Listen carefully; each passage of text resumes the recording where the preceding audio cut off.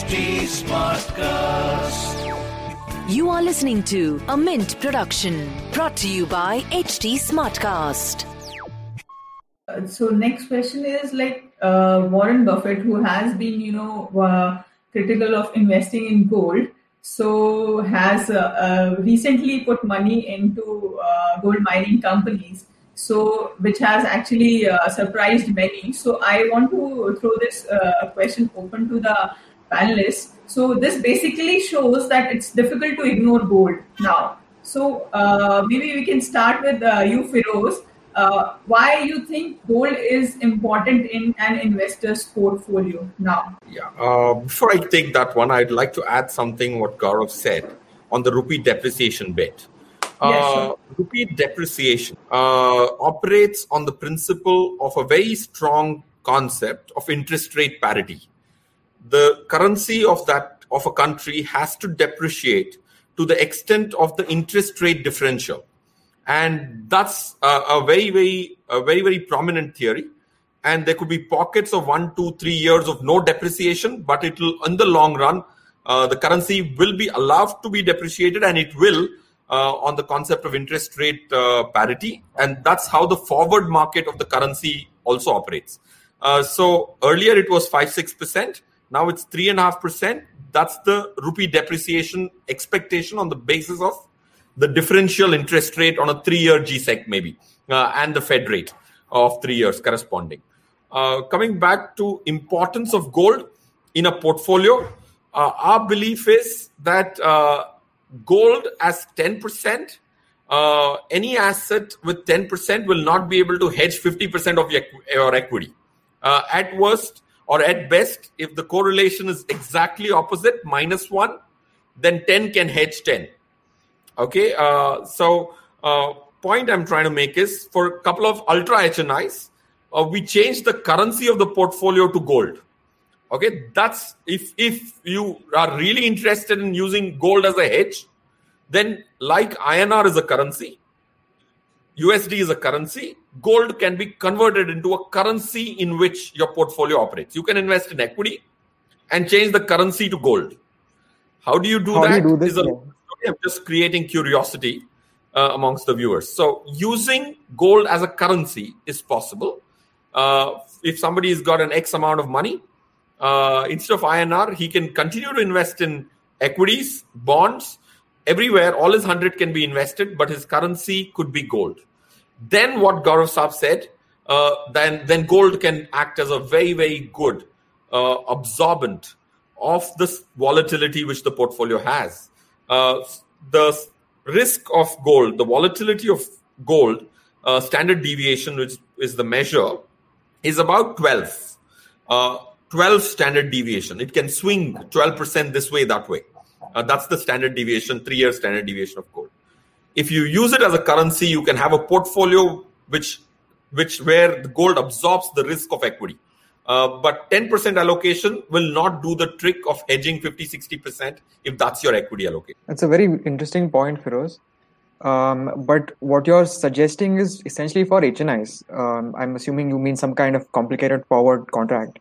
What does the ordinary Indian retail investor do? See, okay. Well, a retail investor can very easily do it, actually, but will require some explanation. But for the lack of time and not wanting to push it longer, you can, let's assume you have a 10 lakh rupee portfolio, 5 lakh rupee portfolio. You invest in equities. Okay.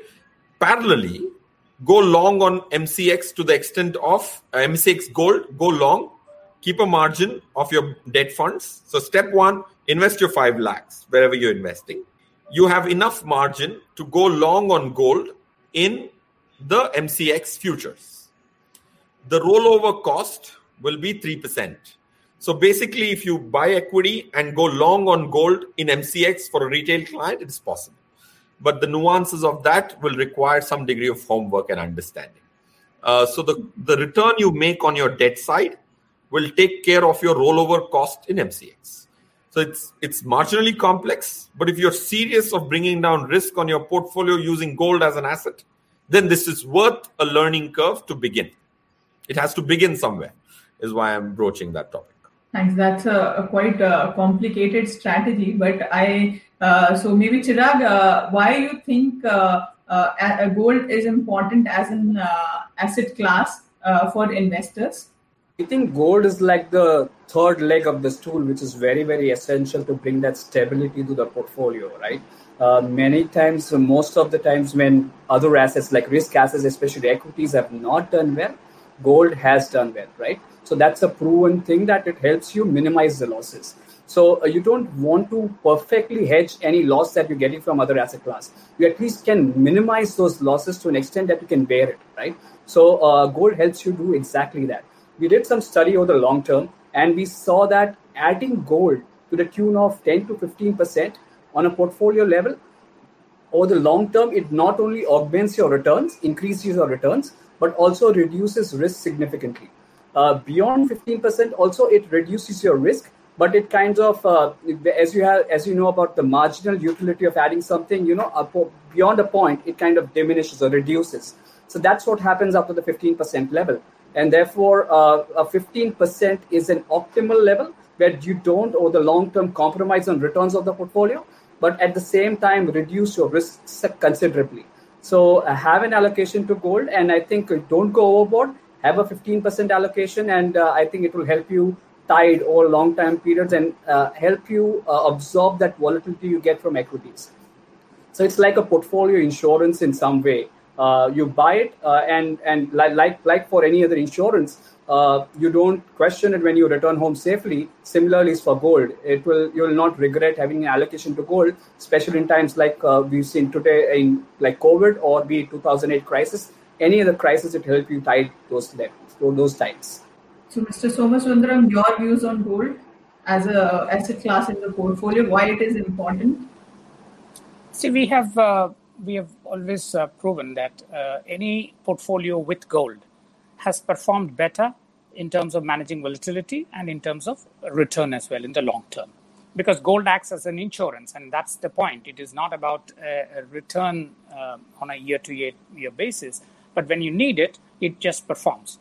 So we have analyzed portfolios, and 5 to 15%, as Chirag rightly said, does improve the portfolio strength. That has been proven with our lots of studies that we have done. We have in fact proven with specific reference to the Indian pension funds as well. Allocation of between 6 and 17%, we backtested it, would have given a much better return on those portfolios than one without gold. So, and that's coming out clearly, and this is a long-term study. So clearly, gold is a good portfolio diversifier. It is, as Chirag mentioned, it's an insurance. You don't, in a sense, if gold is there and it's not performing, which means other asset classes are doing well. The function of gold comes in when everything else around you seems to go haywire because it is related to, as you said, fiat currency, markets, all of which you can't control. This is real money, and it performs when you need it most. So as a portfolio diversifier, absolutely that is the main function. And you look at why central banks buy it. It's also being used exactly for the same reason, So it has a very strong logic to have gold as a part of every portfolio. Okay. Gaurav, would you like to give your views on the same? No, I think people have made really, really strong points. I think Feroze makes a very strong point. I think the differentiation between because it might seem like what Feroze is saying and what the other panelists are saying is different. But I just want to kind of say what bridges the gap. What Feroze is talking about is if you want to create a portfolio that does not have a drawdown of more than 10% ever, right? So he's looking at that kind of a scenario where preserving wealth is very important for you, and you are like saying, what, doesn't matter. I don't want to draw down, or I don't want to lose more than whatever 10% or whatever the threshold is, or a low threshold of portfolio ever. Then denominating your portfolio in gold is a very good idea. And if I'm not wrong, I think Paulson had launched a hedge fund denominated in gold way back in 2009, 2010. Of course, after 2013, the fund didn't do well at all because of what gold prices did. But so now coming back to, if you think about 15% gold allocation, right, and say you have 70% equity, 15% debt, and 15% in gold, and your equity falls 50% and gold goes up 50%. Instead of a 100% equity portfolio, which would have gone down 50%, now you have a 70-15-15 portfolio, which will go down closer to 25-26%, which is a lot more palatable for a everyday investor without getting into the complexities that Feroze mentions, right? Not everyone, people should learn that. I'm not denying that, but it's hard. And I think he also understands that it's hard, right? Mm-hmm. Forward trading and rolling your futures it's not something that every investor can pick up easily and start doing it, right? Especially for a lot of the retail clients that we cater to. So I think the difference is that do you believe that a 20-25% drawdown is more palatable than a 40-50% drawdown? And we definitely believe it is. And if by having a 15% equity portfolio, you survive the 2008-2009 kind of a crash, and you're still investing in 2010, and you're still investing in 2011, then gold has kind of served its purpose. Because with retail investing, the biggest problem is that you get a 40% drawdown and you stop investing in equities altogether. It's not a problem that happens in the HNI, ultra HNI segment, right? I mean, they have too much money, right? If they lose a little bit, they still have too much money. 60% of a lot of money is still a lot of money. So that's what I'm trying to say. But for a lot of retail investors, that 40% drawdown, they will just stop investing, and what they're losing out is on a lifetime of compounding. So in a way, having an asset that kind of balances that risk is totally worth it. But again, people will kind of look at it from different point of views. In a bull market, everyone is focused on return maximization. You try and bring this argument out, and most people will be like, I don't care. The equity market is going up every month. NASDAQ is going bonkers. Why should I own gold in my portfolio? But when things turn, suddenly people start saying, oh yeah, I should have bought gold 1 year ago, right? And that's part of the psychology and nature. But if you look at the math, then yes, even a 15-20% gold allocation will make a difference in the severity of the losses you will go through when a crash happens. So we certainly need gold as a diversifier in portfolio. The allocation may differ from investor to investors. Thanks for that. So Neil, maybe we can skip the next question and move on to instruments of investing in gold, because we are short of time. So I would like to take up. Actually, Renu, before we get to that, let's do a fun poll. Everybody on this panel, how much of your personal portfolio do you invest in gold, and how do you invest in gold? So I'll start with myself. I put as much as 30% in gold. I'm a massive gold bull, and I invest through ETFs. So Renu, and then we can take the panelists. So mine would be around 10%, and I've invested in sovereign gold bonds. So. Chirag, can we start with Somasundaram? Oh, maybe Chirag. Yeah, I would have roughly around 10% allocation to gold, and it's largely through ETFs and gold saving funds. I would have about 10%, but I invest in almost all classes. There is some physical ETFs, sovereign gold bonds. So I do have all the portfolio. I would say slightly north of 15%. A large chunk of it, though, is through family gold. So one thing that we always say is that don't just think of gold as a financial instrument. If you have family gold, start tracking it as part of your wealth, because that also diversifies. In bad times, which is essentially why Indians used to buy gold, or a lot of people used to buy gold, was because that family gold diversified you in really hard times, right? So do track your family gold. I do a gold SIP as well, which is about, I think, 5 to 6% of my SIP, and that's in digital gold. My current allocation to gold is 0. It has gone up to as high as 50% in sovereign gold bonds, and I would borrow and invest in equity, so to hedge my portfolio. So as of now, 0. So you exited the SGBs? Yeah, I've exited the SGBs. So you invest in the sovereign gold bond. You have a 2.5% interest. You borrow on that and invest in equity. So if equities crash, your sovereign gold bonds go up. That's another way of changing the currency. So as of now, 0, to keep the answer simple. So I feel like I'm the most bullish person in the room on gold. But great. So let's get to the next question on what is the best way to invest. So the most popular product right now is arguably SGBs. Feroze, could you summarize, what they are and if there are any pitfalls with them? What's wrong with the design? So there are not too many pitfalls. Sovereign gold bond is the best investor vehicle, but a very inefficient trader vehicle. So if you have periods of holding it till maturity, then it's one of the best. Because you get the capital gain tax benefit being at zero only if held till maturity. So point one, 2.5% interest. If you assume 12% as the return you're going to make per annum, hopefully, then you save yourself a 20% tax there. So 5% alpha over other instruments is right there as a sitting duck for you to grab. So it's a very big advantage. 2.5% of interest and 2.5% of potential tax saving per annum. That's very good. The pitfall is if you sell it before maturity, you don't get the tax benefit. And it's not a very efficient method to do short-term trading. In the sense, if you wish to hold it for a year, you may have larger discounts when you wish to sell it in the secondary market. Otherwise, it has the capacity to make most other instruments redundant for long-term portfolio investing rather than trading alone. Chirag, would you agree with that? Sorry. So Chirag has in the past, when we have spoken, he has suggested certain changes in the structure of sovereign gold bonds and how they can be made better. So Chirag, any points? Yeah, so as Feroze said, the biggest issue with sovereign gold bonds is the liquidity. And second is non-availability on tap, right? So those are the two things that, like if I want to invest today, do I get to invest today or I have to wait for a tranche to come out? So that's the issue with sovereign gold bonds. But within the instruments, I think there is a jury out there by the investors because if you see Indian investors want that physical backing of gold. So therefore, you see we haven't seen entire assets from gold ETFs or gold funds move out into sovereign gold bonds to get that extra 2.5% interest.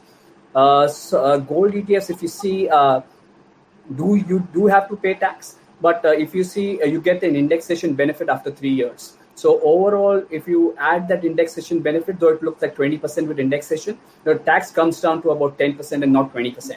So that is another. So it's not a very high tax as compared to what it looks on the headline.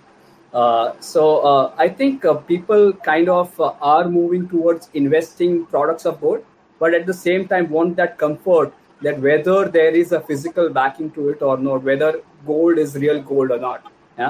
Because whenever you're buying a sovereign gold bond, you're changing the characteristics of gold to an extent. Gold is no one else's liability. Though here it's a sovereign guarantee, a sovereign liability, but it still changes form from no one else's liability to a sovereign liability.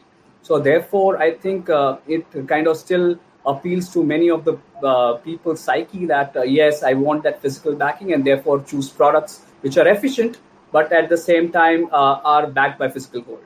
So I think gold ETFs have its own set of audiences whom it appeals to. Great.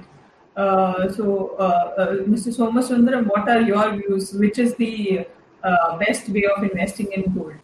Well, the most I find jewelry buyers to be most at peace, whether the price goes up or goes down, because they look at it as a piece of jewelry, but they know when the time comes, they can use it. So I think they don't do mark to market on a daily basis. But if there is a requirement for money, they go to the NBFC or a bank and they draw a loan. They may even sell it. So it's very, as I'd say, if you are an investor, and it all depends on your time frame. Again, long-term, short-term. If you're long-term, obviously, a sovereign gold bond, although it's not really a gold investment, it is linked to gold. It's not a real gold. At the end of the day, there is still a promise to pay. So, if you look at it in one level, you really don't have physical gold there. Okay. So, but if you're really looking at gold in the sense that, I want to keep something as an insurance, I think, physical gold, particularly bars and coins, it will definitely count in your portfolio. But if you're an investor with a 3-year, 4-year time frame, Yeah, sovereign gold bond is good. Digital gold is good. ETFs, very good, form of investment. So that's what is available today in India. But there is also this gold monetization scheme which has come in. In a sense, if you have really gold, you can go in and deposit in a bank and you can still earn a 2.5% interest. It's very similar to sovereign gold bond. But here you're going to get your gold back, physical gold back at the end of 3 years or 7 years. So that's also a good product. Moving on to Gaurav. So, Gaurav, you also mentioned that you invest a lot, most of your gold in digital gold. So that is also one form of gold which is, has seen a lot of investor interest, given the fact that buying physical gold was not possible. So, would you just tell our viewers what are the benefits of investing in digital gold? Digital gold, you can think of it as a hybrid gold product, right? So it's backed by actual gold, it's backed by physical gold, but it's for people who know they're not going to be wearing gold jewelry, probably don't even like gold jewelry, and don't want to get into the whole hassle of keeping a locker. So think of it like a physical product. Physical gold has been something that's been very dear to Indians for a very long time. Digital gold is a way for you to own physical gold without the responsibility of keeping it safe or having a locker and kind of like the making charges of converting into jewelry. That you also get all the price appreciations of gold or depreciation, depending on which way the market moves. You get all the price returns of gold, and the hedging benefits of gold to your portfolio is an added bonus. So in a way, that's why we think of it as more of an hybrid product. It has some advantages and some disadvantages, like most gold products have. It matches the price of gold 1:1. Of course, doesn't pay any interest. Like physical gold, if you buy digital gold, you have to pay GST, but there is no expense ratio on holding it. It also tracks the gold much better than most gold mutual funds or gold ETFs will do. If you'll just look at gold mutual funds or gold ETF returns, you will see a spread between all the gold mutual funds and gold ETFs. The spread can be up to 4-5% in a year. Just the spread between the gold mutual funds returns. So if you have 7 gold mutual funds in the country or 7 gold ETFs in the country, and you look at 1 year returns for them, with digital gold, it's a literal 1:1 mapping. You bought, there is a bid offer and there is a GST. But having said that, I'll go back to what Feroze also said. If you plan to hold it for 8 years and you can wait 1 month for the next tranche to come, a 2.5% top up is just very hard to beat for any other instrument. So one more question, Mr. Som, maybe you can answer this. There has been certain concerns about the regulatory aspects of digital gold. So would you put some light on it? So should those investors be worried when they are investing in digital gold? See, the current form of digital gold, it is allocated gold. By allocated gold, what we mean is when you buy, instantly there is a gold which is set aside.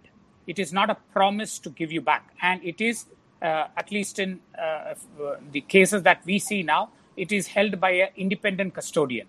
So the same person who gives the platform doesn't hold the gold. It is held by an independent custodian. And in many cases, they even have a trustee to have the entire settlement process, oversight and things like that. So it operates, like, any other fund, which is regulated, but it has no regulator. So we did bring about 2 years ago, we did bring an internet investment guidance for both buyers and for providers. And we will be coming out with the code shortly in the market. But as of now, there is no regulation. It is just a sale of gold. And the person who sells says that, look, I'm holding your gold in a separate vault, independent vault, and there is a trustee.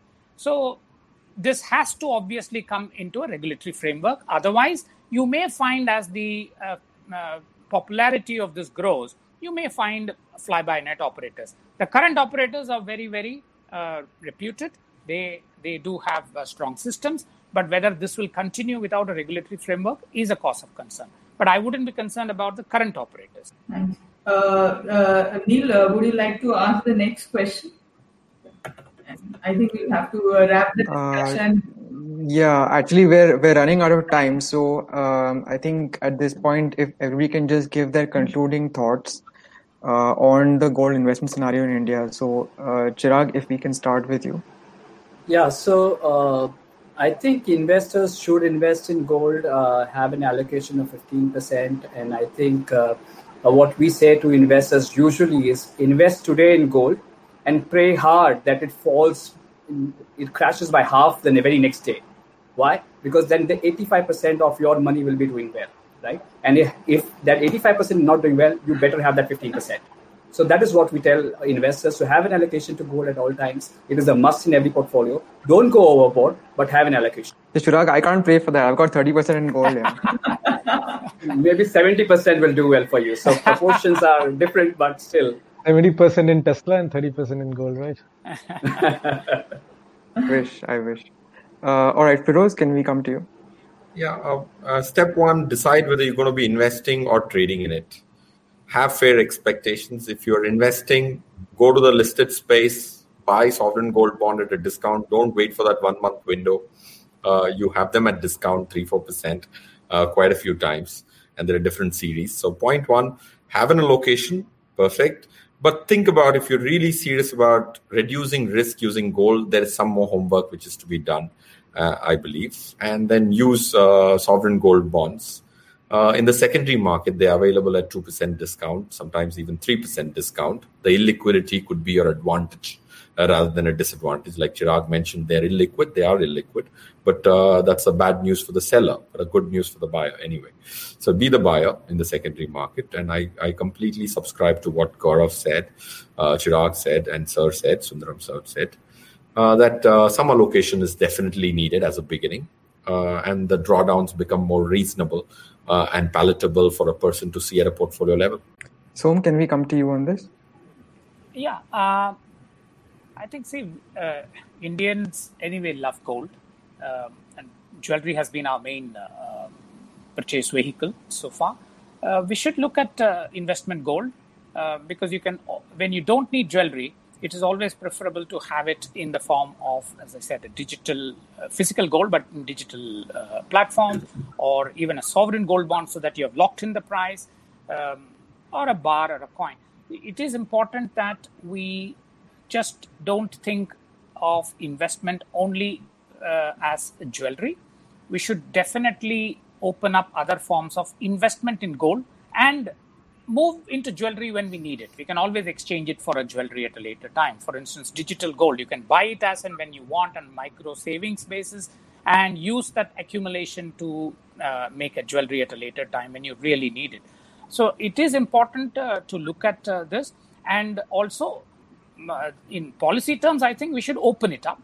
These investments, the more they are available through banking channels, you will find that you are able to have better trust in the forms that you invest. Sure. Gaurav? I think everything that needs to be said has been very, very eloquently put by this panel. I don't think I have much to add. I'll just close with what JP Morgan would always say, right? That gold and silver are money, everything else is credit. And I mean, not much has changed since. Even though we're not on a gold standard, everything else is a promise from either a government or a system. So that has been with us through at least the past 2,000 years, and let's see how long it continues. Yeah, something to keep in mind. Renu? Yeah, sure. Neil, I would like to thank all our panelists, and it was indeed a very nice discussion to have, the views of both the sides. And I would like to thank you all for joining us, taking us the time and answering to our queries, and as well as our readers. Thank you. Thanks everyone for joining. Thanks everyone. Thanks, Renu. Thanks, Neil. This was a Mint production brought to you by HT Smartcast. HT Smartcast.